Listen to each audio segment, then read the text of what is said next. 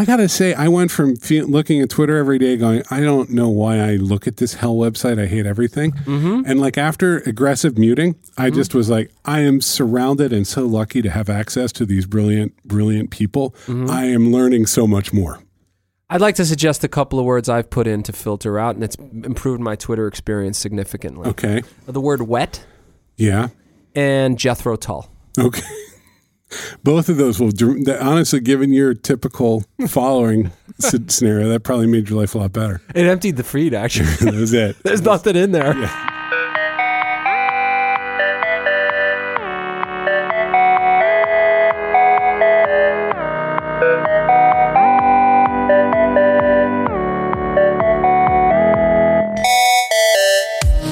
Rich, do you know who Frank Chimero is? I do. Yeah, very nice person, long-standing practitioner of the web. And a pretty prominent design voice. I don't mean to lump people together, but our friend Craig Maude has been on the show. Those two, maybe I put together a little bit in my head, as like very, very serious thinkers who communicate in essays about ways to change the web. They step out of vocation. That's right. And speak in broader terms. Ethan Marcotte. There's a crew. Very nice people. Very nice people. And so Frank wrote an article called "Everything Easy is Hard Again." And I'll summarize it very quickly. It's worth just we'll put a link in the podcast notes. But his larger point is that things that used to be easy, and we need to kind of interrogate that a little bit, because I don't know if the web has ever truly been easy. But things that used to be easy are now really, really hard. It is hard to get started to build a simple website and a simple web project in a way that sort of matches the expectations of web culture, let's say, right? Like, used to be you could open up a file and get started and build a HTML page. And now, there's 80 different things you need to know. And there'll be something really new and cool, like CSS Grid, that lets you lay everything out in a grid, but you got to learn it. You'll learn a lot. Now, Frank wrote this, and I watched somebody from the Webpack community write on Twitter. Now, Webpack is a thing that compiles your JavaScript. It's actually designed because everything's gotten so hard, it simplifies your JavaScript and puts it out ready for production. So if there's an opposite part of the web to the design should be easier part, it's the Webpack community, which is all about trying to manage and handle the complexity of the web automatically. And they were very critical of this piece. It was just sort of like, hey, you know what the hell's going on here? Why should the web be easier? The web is really, really complicated, and the stuff that we're trying to do is really, really hard. And I thought that was a very interesting contrast, because on one hand, you have someone who's kind of from the web being about documents community saying, hey, the web is about giving people access to publishing, giving people the ability to publish and communicate outward.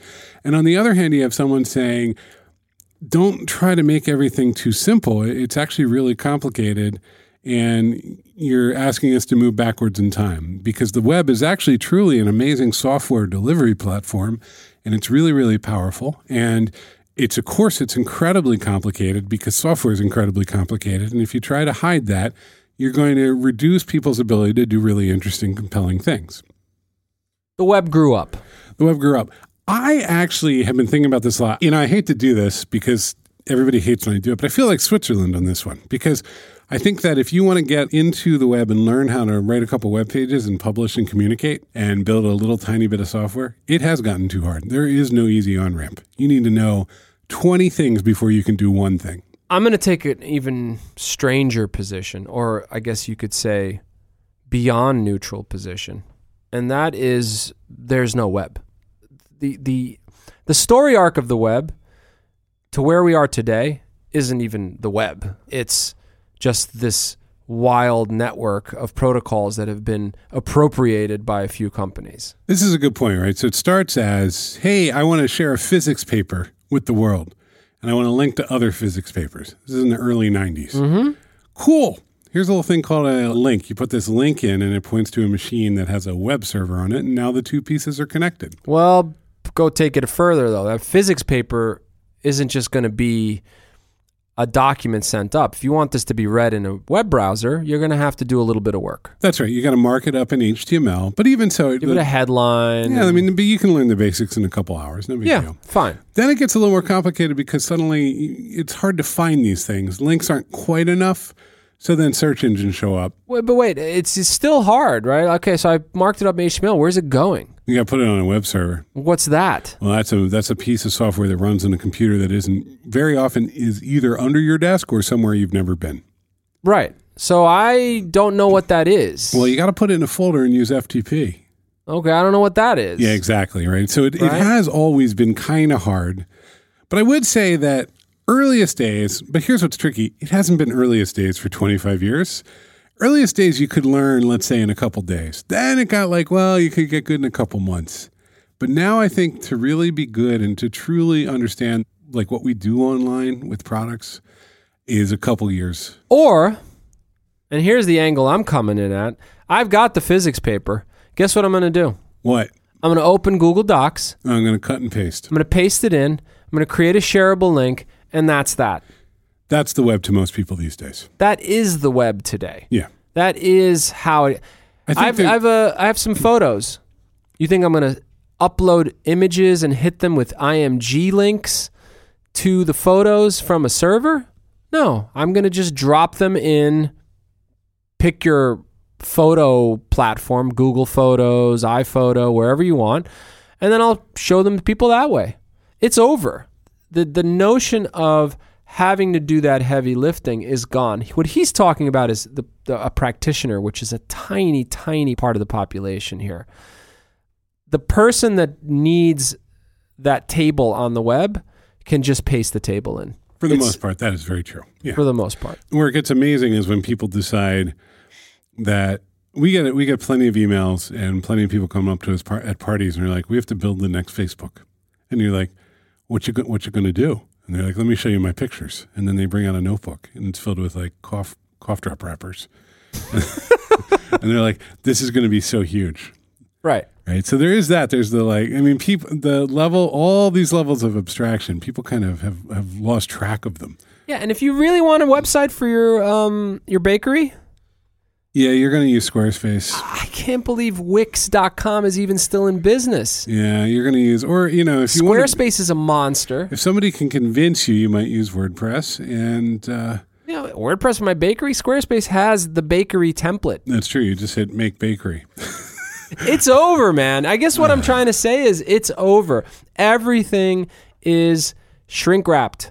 It's all over. All right. So why get into it? Why do it? Is it done? There is craft. There is creativity on the other side. If you're willing to just pummel through all the sort of automated stuff and just barrel through it and say, well, what's going on behind the scenes here? I don't know if anybody's doing that. I don't know if there is a 13-year-old that's curious about that. Let's hit pause because you actually do need, let's say you are a mid-sized company and you do need your own website to... Let's say you want to do something interesting or interactive with your site that, a map that lights up. Things a knowledge base. A knowledge base, whatever. A designer needs to come in and a designer needs to tell you how that's going to look and work. They might start with wireframes. And how that's going to be organized. That is right. And the designer does better in our world if they actually understand the stack underneath. True. If you just say make it pretty, they might put it on a grid and they might make it look like a book from 180 years ago. And that might be pretty, but that won't be user experience. It's not helpful, yeah. That's right. So there is a very, very strong connection between what people are able to do and what the computer is able to let them do. Like, I always think of this in terms of constraints, that life is, like your creative life is defined by the constraints of the systems that you work in, right? So a book can only be so long, and it can't be too short. A tweet has to be 140 characters. And a website... Well, not anymore, but it used to be. And so the constraint system around design, right? Like the thing that really motivates designers I've found is here are the parameters. Here's what we can do. Go. And what changes, the parameters are constantly changing. And that is very hard. You spend a year or two building up a framework for approaching problems. And like put Squarespace aside, General Electric still needs to communicate its core brand values through a series of interactive explorations. Probably a giant web presence. Right. Or if you go in the outline, Goldman Sachs has a giant interactive Bitcoin ad. Right. Okay. So somebody's got to design that. And it's got to be novel. And build it. That's right. So it is very hard when the rules change all the time to know what your constraints are and how you're going to be creative. They truly change all the time. And they change. I mean, one thing that's happened is it used to be that browsers were always a little out of sync with each other. And there was always this enormous effort to kind of get the browsers to be lined up and work. That was our friend Jeffrey Zeldman worked on that for many, many years. And all those standards now are there, and now you can kind of get a new change out pretty quickly. And it's all like all the browsers kind of support CSS grid now. Yeah. It's settled down. It's settled down, but what that means is like it's all there now. There's no big warning. You don't have to like, oh, this is experimental. It's like one day. Right. You'll hear about it, and then a couple months later, it's out of the newsletter and in your head. Right. Then, okay, so I think that there is still a real challenge there. That's just hard. And then on the other side, you have a community of people who are like, the web is software. We deliver software. We deploy it. It has lots of moving pieces that's really complicated, and it's going to remain that complicated. And also, if you need something and it's not available on the web, just build it and let the JavaScript do the work. Yeah, I think it's a generational thing. I know that sounds crazy to say. I think that's very real. And I think that there is a generation that they view the web as a software platform. Yeah, I want it. Give it to me. And not an information delivery platform only. That's right. And that's a very subtle difference. Yeah. And I think also like it's really clear. You got to be careful not to like over stereotype here. Very true. The pure software delivery platform, let me give you an example. WebAssembly, I've talked about it before, but eventually there's going to be a virtual machine in your browser that runs really, really fast. And you have been riding WebAssembly but in fact, it's actually there. There's going to be ways to do things like, I don't know, maybe compile the entire Android toolchain on the WebAssembly. So now Android apps can run in the browser natively, right? Like imagine that. That's well within the range of possibility. Damn cool. That'd be really cool, right? Is it better to just deliver an Android app that also works in the browser? Or is it better to have a nice website? I don't know if website... we're going to end up saying... Does anybody say carburetor anymore? Very rarely. Okay. I think the term website and what it represents, which I think is assets constrained to a single root domain, I think. I mean, kind of. Yeah, there's no clear... I think is gone. Site represents a node in the network. Let's be mindful. It's gone to you and me as people who go out and get business. It's not gone to like the federal government. Very true. Like IRS.gov is going to be a website for 25 more years. At least. At least. Right? Because they have to have the forms and they have to have the information. It needs to be searchable. And pages will remain the best way to deliver information that people need.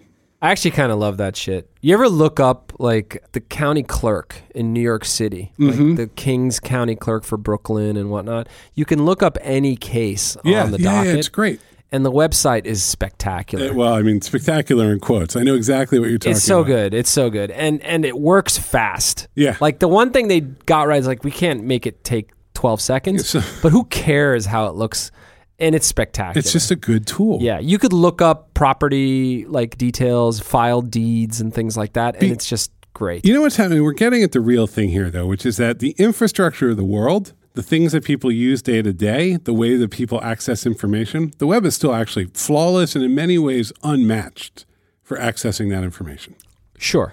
For experiences, it's sort of pure software that moves really fast and sings and dances and responds to the movements of your mouse is better.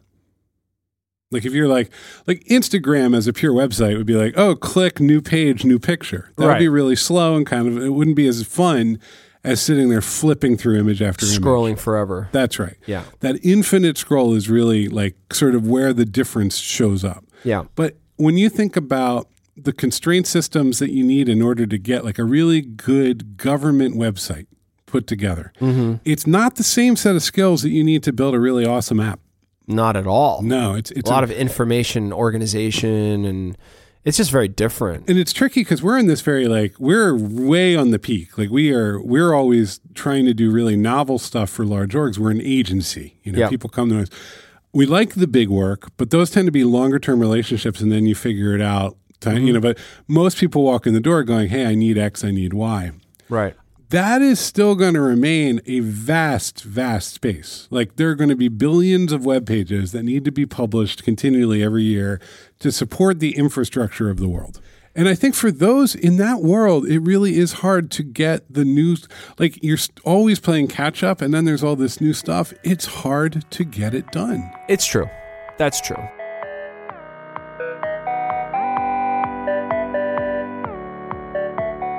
Let's keep this simple. Everything we're talking about on this show is something we do.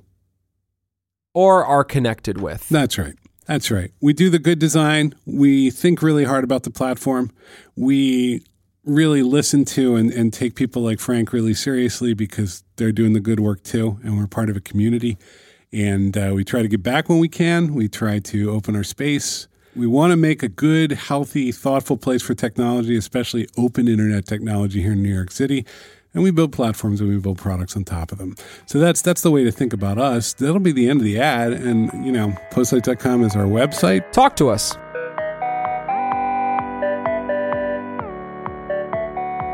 I think there's another facet to this, which I think is the web originally had sort of the organizational characteristics of a library. This notion of stuff. Well, it was very much in rows and columns. A lot of the early web people were library people. That's right. And what happened was Google abstracted away any notion or sort of implication of organization. Well, you didn't create the taxonomy. Google will just let you find it. And in fact, they were actively against you organizing information. They were just right. like, no. Full text search is the only way forward. But actually, I don't know if you remember this. Like Google was sort of like strongly anti-taxonomy for like a decade. Yeah, it punches at their core principles. Yeah, but then they bought a giant like semantic web company called, I think, Freebase. And now when you go and you search for things like movies 1998, right, and it shows you like this string of movies across the top, that's them being all taxonomic. Right. So even they went like, yeah, all right, fine. But only after they told everyone to go shove it. Right, exactly. So the notion of a page or the notion of a book, you could say the pages make up the book. Right. The web pages make up the site, was obliterated. That's right. Essentially. So that need to sort of think that way and organize that way. Well, and the whole industry picked up and was like, we're not web people anymore, we're product people. And I'm sorry about your website with 800,000 court cases on it. Good luck finding someone to maintain that for you. Right. We love those projects, though. That's what's tricky is I still love that space. There's still a huge amount to figure out with like the very simple search bar and the enormous set of documents. There's still huge problems with like letting people navigate to the right tax form. Those are the real problems. And we're not right now out in the world, the way that the heat and light is around the web, and especially like what the Bay Area wants, the problems we're solving are how do we deliver web experiences that are more like dynamic software, like on mobile. Right. As opposed to how do I get Joe to find his 1040 EZ exactly. In the right amount of time. What you're starting to see is, hey, forget it all. Download the Pennsylvania state tax app. Which, and that's a bad abstraction in my opinion, because it's not open in the same way. Nobody knows anymore. No, Nobody knows anything anymore. It's true. And it's a little icon sitting next to Temple Run. Yeah. Everybody's trying everyone's trying their best with that stuff, right? Yeah. No, although I did read, who was it? Like Booz Allen got $182 million to make a website for federal campgrounds. That's a good gig. We're doing something wrong, Paul. We screwed up so bad. We're doing something I want $182 million for 90,000 campgrounds. They should just send everyone in America a tent. For the same dollars. Anyway, that's the world that we're in, right? Like there's that sort of stuff, this big informational, useful websites. There's a whole world of people supporting and taking care of them, but they don't get the glamour. Right. And they kind of, I think, get ignored. And reading Frank's piece, I was thinking about those people who are underserved by design and by the sort of cool parts of the web and often are given really bad advice and really bad support. And we don't think about them enough. That's all I'm saying. I think that's right. And I think he's bringing important perspective here. I think a lot of people who read that article won't know what he's talking about and will wonder why he's talking about it. I saw them get frustrated. That was what was interesting to me. You're seeing people go like, everything's great. Right. Right? Exactly. And in the meantime, you have probably, I don't know, maybe 100,000 people out there who have to update the HTML somewhere. You could argue it's progress. Maybe that's what progress looks like. Technology should give you abstractions that give you more power. Which it does. Kind of. Which it does. I don't feel that my average Android app gives me superpowers. No, you're just a consumer in that case. But I will say, like, my average good site search across a large set of documents is a freaking superpower. We take it for granted now. A site search within a site, you mean? Just like legal research, right? Things like that. Yes. Like when you used to have to, you wasn't even like have to do this by hand. There've always been services or card catalogs or whatever. Like through the course of our life, there's been a lot of stuff that's been digital, but it is a superpower to be able to quickly explore and find a lot of information. And it continues to be. That's not what app experiences tend to be. No. The information is sort of being sorted and structured for you on the server, packaged up and delivered to you as like a nice Facebook wall or, so on. Yeah, it's packaged up. But it's not about your power, right? Like that's an experience rather than a tool. Well, this is the sort of warning that you read a lot about in like the non-technical press, which is we're becoming sort of just passive consumers. We just sort of gobble stuff up. We kind of just open our mouths and just stuff pours in, and we don't really do much with it. We're not interacting as much. No, the energy is on creating experiences using algorithms in the back end, as opposed to giving people tools so they have human superpowers. Or giving people tools to create experiences with enormously low overhead and zero thought. Like, I don't need to see your half-finished chicken dish on Instagram. No. It took you a half a second to tell the world that you're full. Here's the thing. And here we are. You don't need to see it, but you don't mind seeing it. No, I think that's the tricky part, right? It's addictive. Yeah, you're right? like, oh, well, there's more. There's more. Well, it's never fully satifying, so you have to go get more. It's hypnotic is the word. Anyway, the web. We're getting dumber. It's getting smarter. It got smarter because we've got smarter. It's really funny. The whole thing is funny. Just good fun. Still billions of web pages that need people to care and love them because they're incredibly important and actually one of the things that drive our culture. But everybody else wants to go build apps. What's the solution? You decide. Long live Wikipedia. Yeah, I gotta love Wikipedia. All I can say. And the adolescent men who build it. All right. It's time for the segment. Can I tell you, or you talk about things that are annoying to you? All right, listen. I'm not the only one with darkness in their heart. This is true. I have a complicated one. All right, so you're taking it this time. I'm annoyed. This is very difficult to express, but I like to switch up my phones. I had a iPhone 6 for a couple years. Mm-hmm. It was time to move over. The case you had was thick too. I'm a dad. I drop a lot of things, They won't let me have a fanny pack because I'm a large man and they just, they don't even come in my size. But like... It looked like the old Panasonic rugged laptops, you know what I'm talking about? If you told me I had to wear acid wash jeans and a vest for the rest of my life, I would. I just have people in my life who keep that from happening. So I get onto the Pixel 2.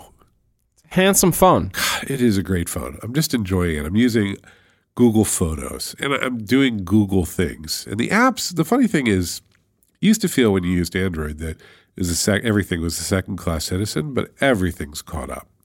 Also, there's only really like 5 apps anymore. There's like Facebook and Instagram and Twitter. Yeah. You're not a gamer. No, I'm not. And so we live in a giant, consolidated, platform-driven world, and the Pixel 2 is just as good a tool, if not better in some ways, to access that world as the iPhone. And I think that's a defensible argument. Some people will be like, oh, no way, but it just is. And then I'm looking at Google Photos, and I'm like, this is great. I just put all my photos in. They work beautifully. It extracts animated GIFs from them, for the videos, sends them to me, the little video. And it has a way of doing, how when Facebook does like an automated video, it really feels kind of sticky? Kind of like you're just like, oh god, everything feels sticky on Facebook. they're just like kind of sniffing. Facebook always is like, hey, what's in there? Hey, and they're like, you go up in your attic and Facebook is just sitting there. It's like it's like a half human. Also, every video Facebook suggests to me now is a guy in an ice cream parlor making those rolls of ice cream on the big steel table. Yeah. Why is that? I don't know. It's gotten really weird. And so Google, it's really nice stuff I share. I'm like, oh, that's a great... So this doesn't sound like a gripe. Well, here's the thing. Google is still a giant platform company that kind of runs the world. It runs the web in its own interest. It's a giant advertising company. And increasingly, I find myself, despite decades of training and paranoia, going, they're pretty great. I mean, they are. Are you allowed to love a giant brand that way? Like, it's worrisome to me. That's what I criticize. Why is it worrisome? Because I see people do it with Apple, and they look like they're ridiculous. People are ridiculous about Apple. What does that mean? You mean like waiting online and stuff? How about like our entire company stops for 7 hours whenever Tim Cook gets up and gives that talk, and no one tucks in their shirt on stage for 4 hours, and they're just like... Remember the last one? They had that poor woman stand on a surfboard? Oh, it was like a paddle board. And she was like, look at how great my watch works. God, that's a rough call, that one. Yeah. It's like, Denise, will you do it? Because they don't... Was she going to say no? They should just... No, you're right. It's cultish. I'm with you. They should just get Cirque du Soleil to do all the Apple events from now on. And so, like... Blue Man Group. This is the thing. Like, Google, I keep looking at it, and it's weird because I'm going to say this, and then I'm going to literally jump out a window. I feel they're not getting enough credit. Okay. You've given them credit. Yeah. This is probably the most optimistic Can I Tell You segments ever. But I have thoughts on this. Okay. Nobody gives a shit about your life. True. Nobody cares. There's a strong, sort of deeply rooted view of individuality that's just part of our society. We're special. It's very American. We're unique. Yeah. And power emanates out of us towards institutions. In our uniqueness, yeah. But guess what? Nobody gives a shit about your life. Nobody cares. Nobody will ever look at that photo you snuck in of your wife napping with something weird on her nose. Nobody cares. And nobody will ever care. And your data is not special, actually. And guess what? You want another thing? Sure. When they send me an advertisement of a watch in an article that I was reading about the latest advances in medicine. Mm-hmm. Cool, because you like watches? Good for you. It's like a friend walked over to me and said, check out this new watch that came out. This is what it comes down to is the premise behind the anger is comes from self-importance. And I think it's nonsense. Take my data. What do you want with my data? What are you going to possibly do with my data? Nobody. You know what that's like? You know what it reminds me of? When everybody takes their phones out and takes pictures of the Brooklyn Bridge. Go on Flickr and search Brooklyn Bridge.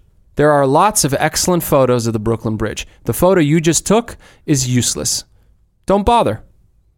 No, but that's the photo you took. Who cares? You'll never look at it again. That's another point, right? Because you'll take 11,000 in the next 30 days between that photo. It's kind of nice a few years later, though.